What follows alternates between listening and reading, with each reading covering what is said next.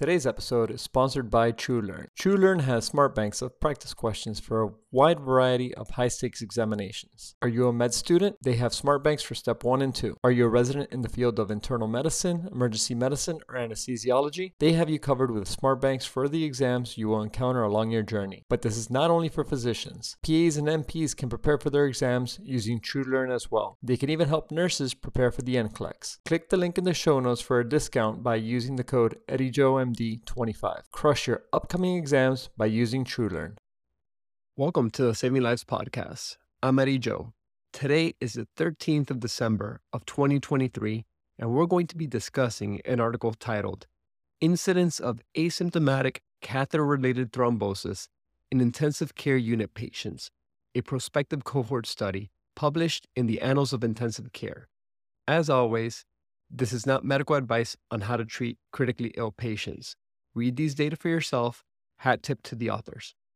Before I begin, I'd like to thank everybody for your support on purchasing the book that I recently published titled The Vasopressor and Inotrope Handbook. It is available both on Amazon as well as on my website on eddiejoemd.com. Check out the links in the show notes for further details on where you can purchase my book.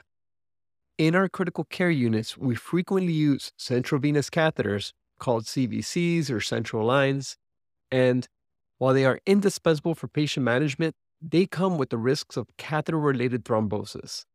Traditionally, the medical community has focused on symptomatic catheter-related thrombosis. However, there's a blind spot, asymptomatic catheter-related thrombosis.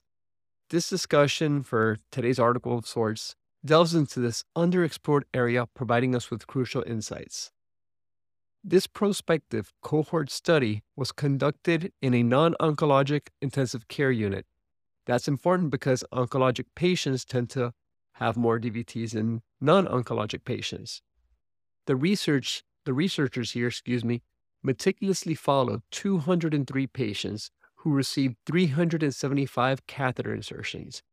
Each patient was monitored daily using ultrasound, which is, at the end of the day, a non-invasive technique, to detect any signs of catheter-related thrombosis. The primary objective here was to assess the incidence of asymptomatic catheter-related thrombosis in ICU patients.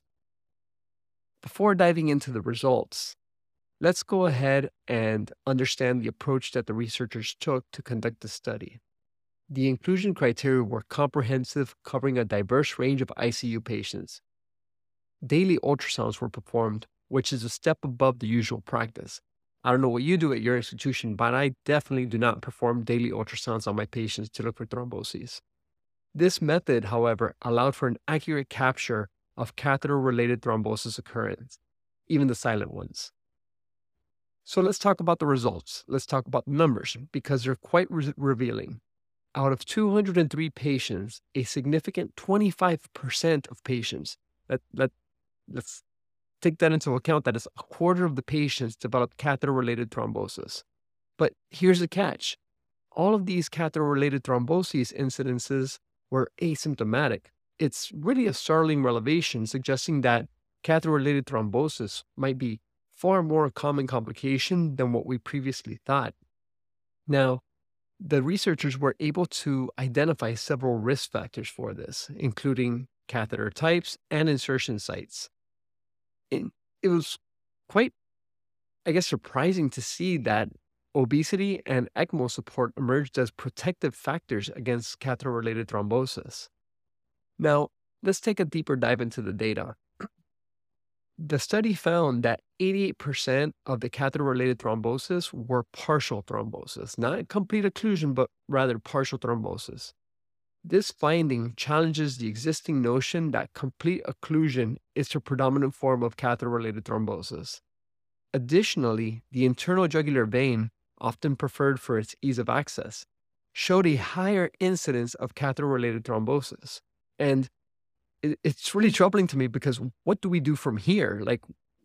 Is this information going to potentially change our site selection practices? But the study opens several avenues for discussion. First, the high incidence of asymptomatic catheter-related thrombosis calls for a reevaluation of our monitoring process. Should routine ultrasounds become a standard in the ICU?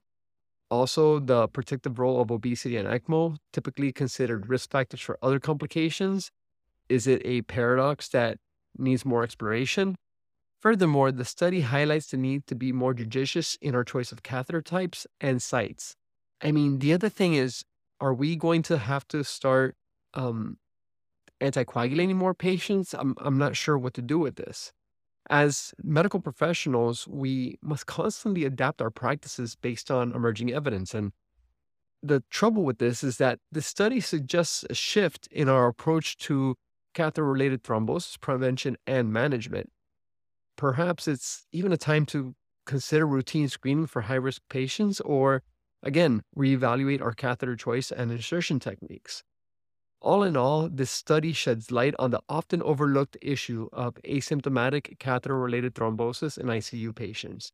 Its findings are a call to action for us in the medical community to revisit and refine our strategies in catheter management.